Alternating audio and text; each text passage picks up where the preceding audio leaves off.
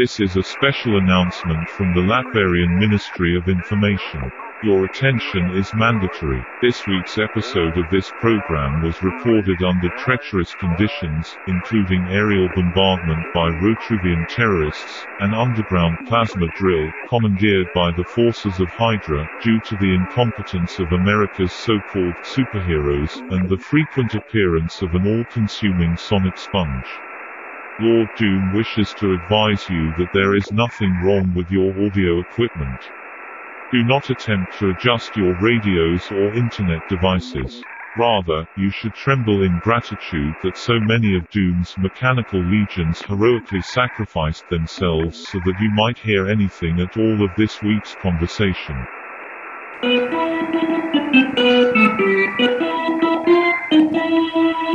Zero. Two. Seré. This is the voice of Latveria. Zero. Two. Seré. Here in Latveria, we get news from all over the world. The news may be good or bad, but we will always tell you the truth, as Lord Doom sees it. Every week on The Voice of Latveria, we examine Marvel Comics history, through the career of its greatest hero, Dr. Victor Von Doom. And now, here's your host, Douglas Walk, the man who has read every Marvel superhero comic book, and lived to tell us all about it. Thank you, Doombot JV15. As the announcement you may have heard just a minute ago explained, the audio on this week's episode is a little bit dodgy. Actually, it's a lot dodgy. I'm just warning you right now. It's not your problem. It's our problem.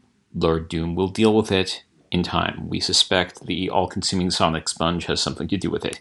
In any case, our special guest this week is the amazing Paul Tobin of Portland, Oregon. He is a novelist and comics writer. He's written Bandette, Bunny Mask, Colder, Plants vs. Zombies, Genius Factor, Rassle Castle, and, very importantly for our purposes, Dr. Doom and the Masters of Evil.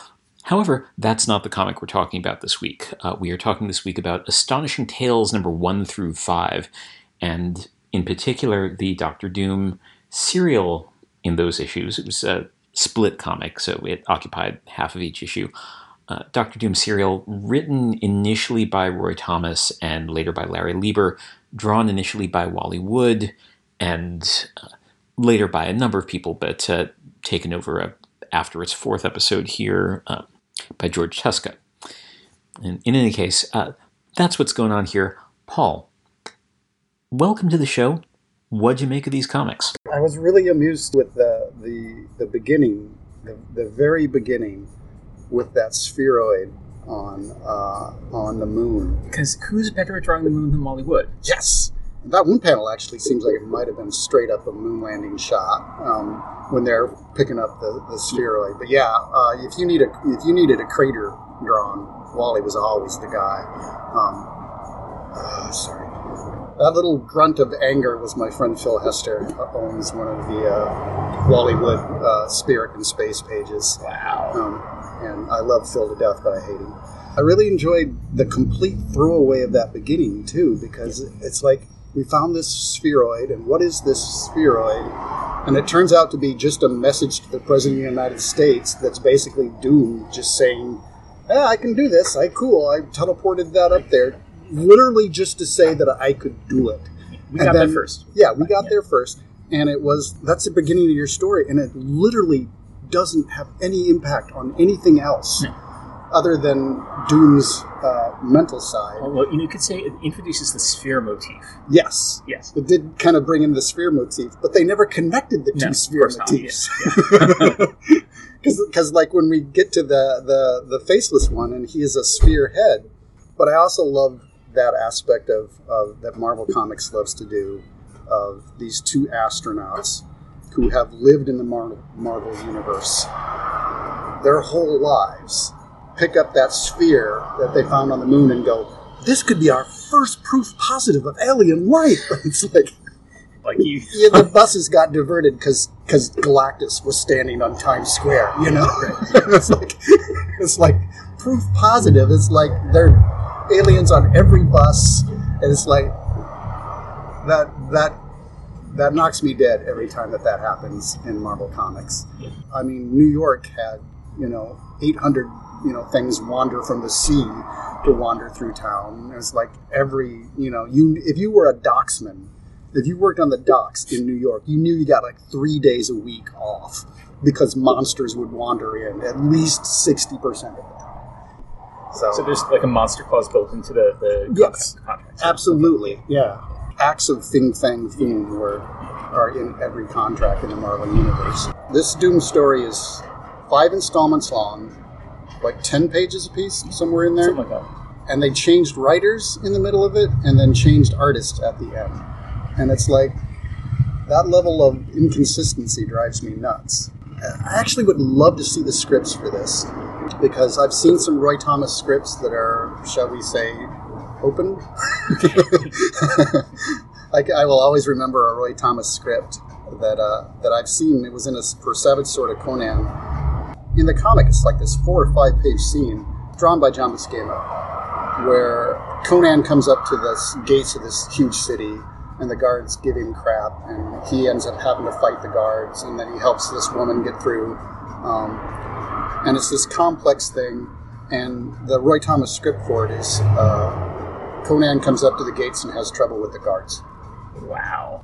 And then I don't know if then John drew part of it, and then Marvel Method, Roy came back in and filled in some dialogue, but at that point, if John had to, completely come up with what trouble with the guards was, and this actually feels like Wally Wood is maybe my overall favorite artist because of his range, which is something I want to talk about later.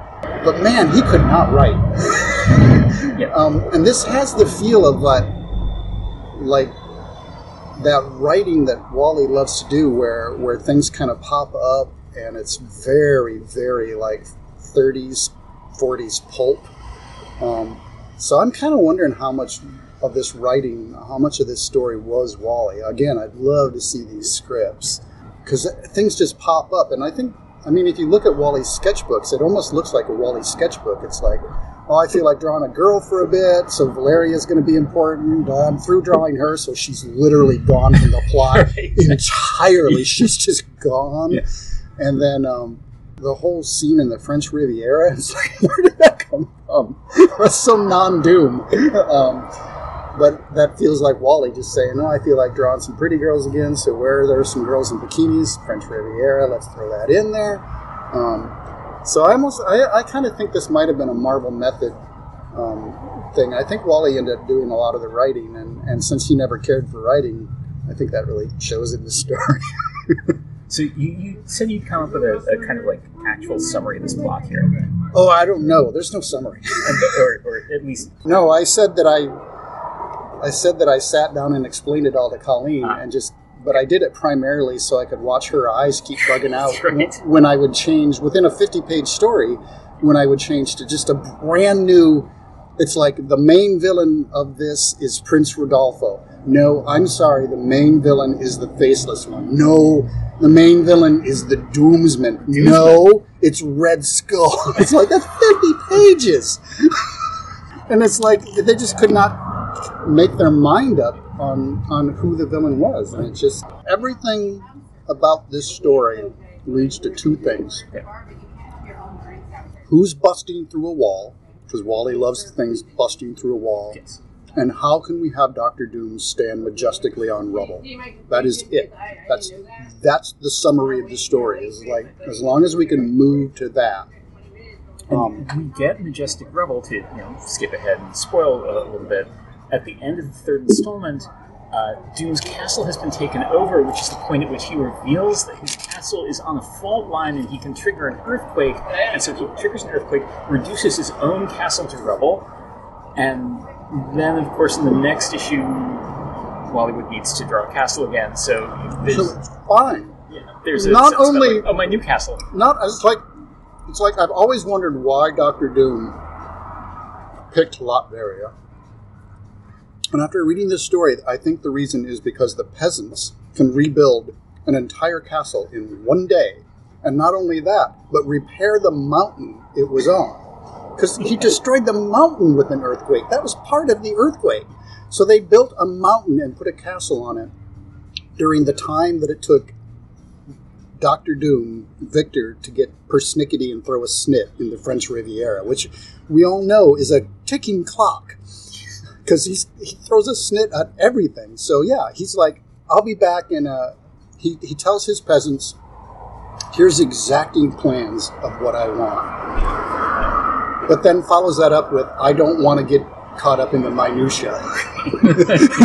Which I loved. It's like, here's everything. Now you do it. And these peasants, who are the greatest craftsmen in the world, put it together. The closest I can come is to skip to a different company. That time when Bruce Wayne paid for Gotham to be completely rebuilt. And wow, the first couple of parts of this story are so robot-oriented. They really are. I mean, everybody turns out to be a robot. There's robots, and there's also a revolution in Latveria. There's some sort of political unrest. I got the feeling that they really wanted to have a lot of reveals in this story that were never revealed.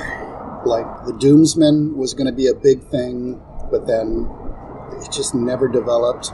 And, I mean, if you name somebody the Faceless One, sooner or later you have to show his face. Right. Nope, he's gone. Yeah. So, yeah, after 4 episodes of this, suddenly we have George Tuska, who's another super veteran at this point. He is, yeah.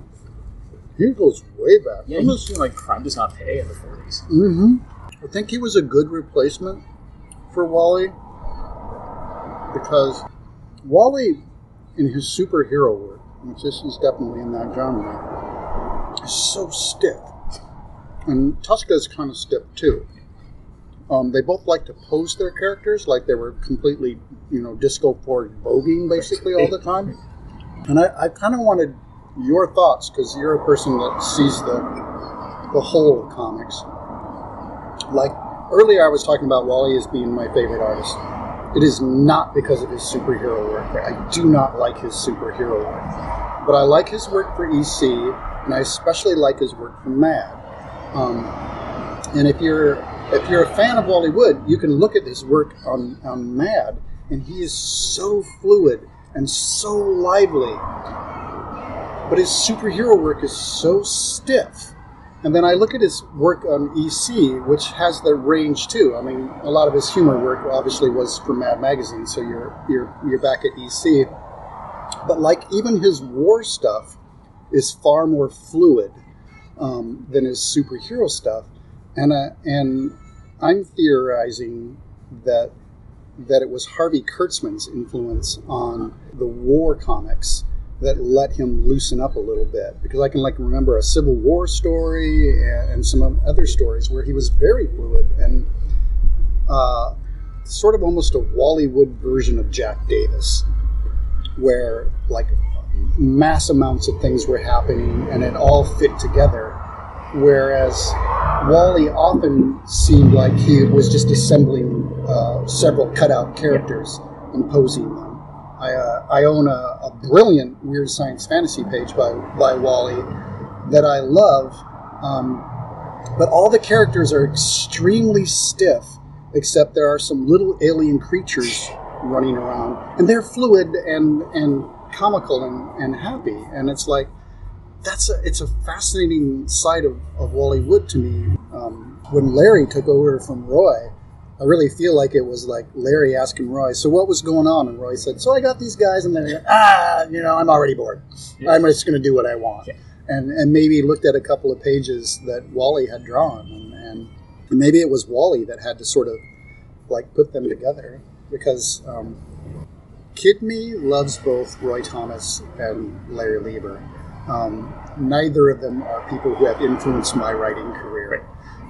The whole Doomsman Mummy escaping thing I really loved because and there's 3 or 4 instances of this in the 50 pages of Doom's incredibly bad power system in his castle. Like the Doomsman escapes because she hits a thing with a chair.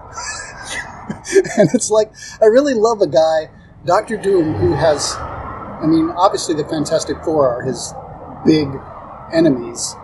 And it's like, he's taken them down before. He's literally won these fights, and it's like, and so I left a little note of like, why not the Fantastic Five of like Mr. Fantastic, the Invisible Woman, Human Torch, Thing, and random girl with a chair, because she beat him. She just beat Dr. Doom. And later in the series, after his entire castle has been rebuilt in a day with the entire system, and the Red Skull is in charge of everything, Doom comes back and he's fighting against his own weapons. And the way he gets past this is by tunneling underground and then throwing the switch that controls literally all the electricity in his castle. He's got a kill switch for... Yeah. What is that for, Dr. Doom? And another thing, I know there's a note for this too, because I wrote down, because it killed me. Speaking of Doom attacked by his own weapons, when he first comes back against the Red Skull, they shoot a rocket at him. And he's like, oh, it's the one thing I can't fight against. It's a gas rocket. And it's like, he goes unconscious because of a gas attack. And it's like, he doesn't have even a gas mask in the Dr. Doom thing. Armor. He doesn't have vents. And I remember writing this down 7 panels before he collapses because of a gas attack. He has done one of his 2 creations of a vortex. He fights with vortexes, but a gas attack takes him down. There doesn't seem to be in this story, and again, this is 70, 71, so I agree with a certain degree of it, but there's literally no reason not to try to overthrow Dr. Doom, because he says he's exacting the meanest revenge of all time, but all he really does is sort of let you go. In a way, my favorite part of this story is the French Riviera part. And it's because Doom even states that he goes there because he's seeking entertainment and diversion. And it's the only human moment in the entire thing. I mean, he strides in his armor magnificently through all these girls in bikinis, which I love. It's like he's dressed like the 1910s Victorian or whatever. Like, it's like, oh, I'm not quite happy with showing myself yet. To the point where later some burglars try to steal stuff from him, which seems like a pretty sharp thing to do. Because again, these burglars are in the French Riviera, where all these rich people who haven't fought the Fantastic Four are at. But you see Dr. Doom slumbering in his bed, in full armor and cape, of course, which I love. But yeah, that whole moment was like the only time where I almost felt sad for Doom. It's just like he just wanted a little diversion, and then he got accused of cheating. So you have an entire page that's Dr. Doom versus a roulette machine because he just throws one of his snits and destroys things. Oh, I'm looking at a note too that I loved with the Red Skull, and it fit. So I'm not complaining. I love that the Red Skull was the guy who just happened to have an adamantine mummy case laying around in case he needed to encase an enemy in something. And that's what I was talking about earlier. Like, this feels like not even a 1940s pulp story, a 1930s pulp story. The 1940s pulps were a little more advanced, but the 30s pulps, it's like, let's just go. And sometimes that's fun storytelling. I think if 2 really talented creators who love it kind of just say, let's wing it and just have as much fun as possible, it can work. It didn't work as much this time, because I don't really think they didn't seem to want to be having fun. I've read very few stories where as many things happen. Paul Tobin, thank you so much again for joining us, and I swear, as Doom is my witness, we will never, ever again record an episode of this podcast outdoors, especially next to traffic. Next week, Kathor Jensen joins me to talk about Incredible Hulk number 143 and 144. The Voice of Latveria podcast is made possible by... Tremble, Latverian fools. Dare you send your so-called Doctor Doom against me?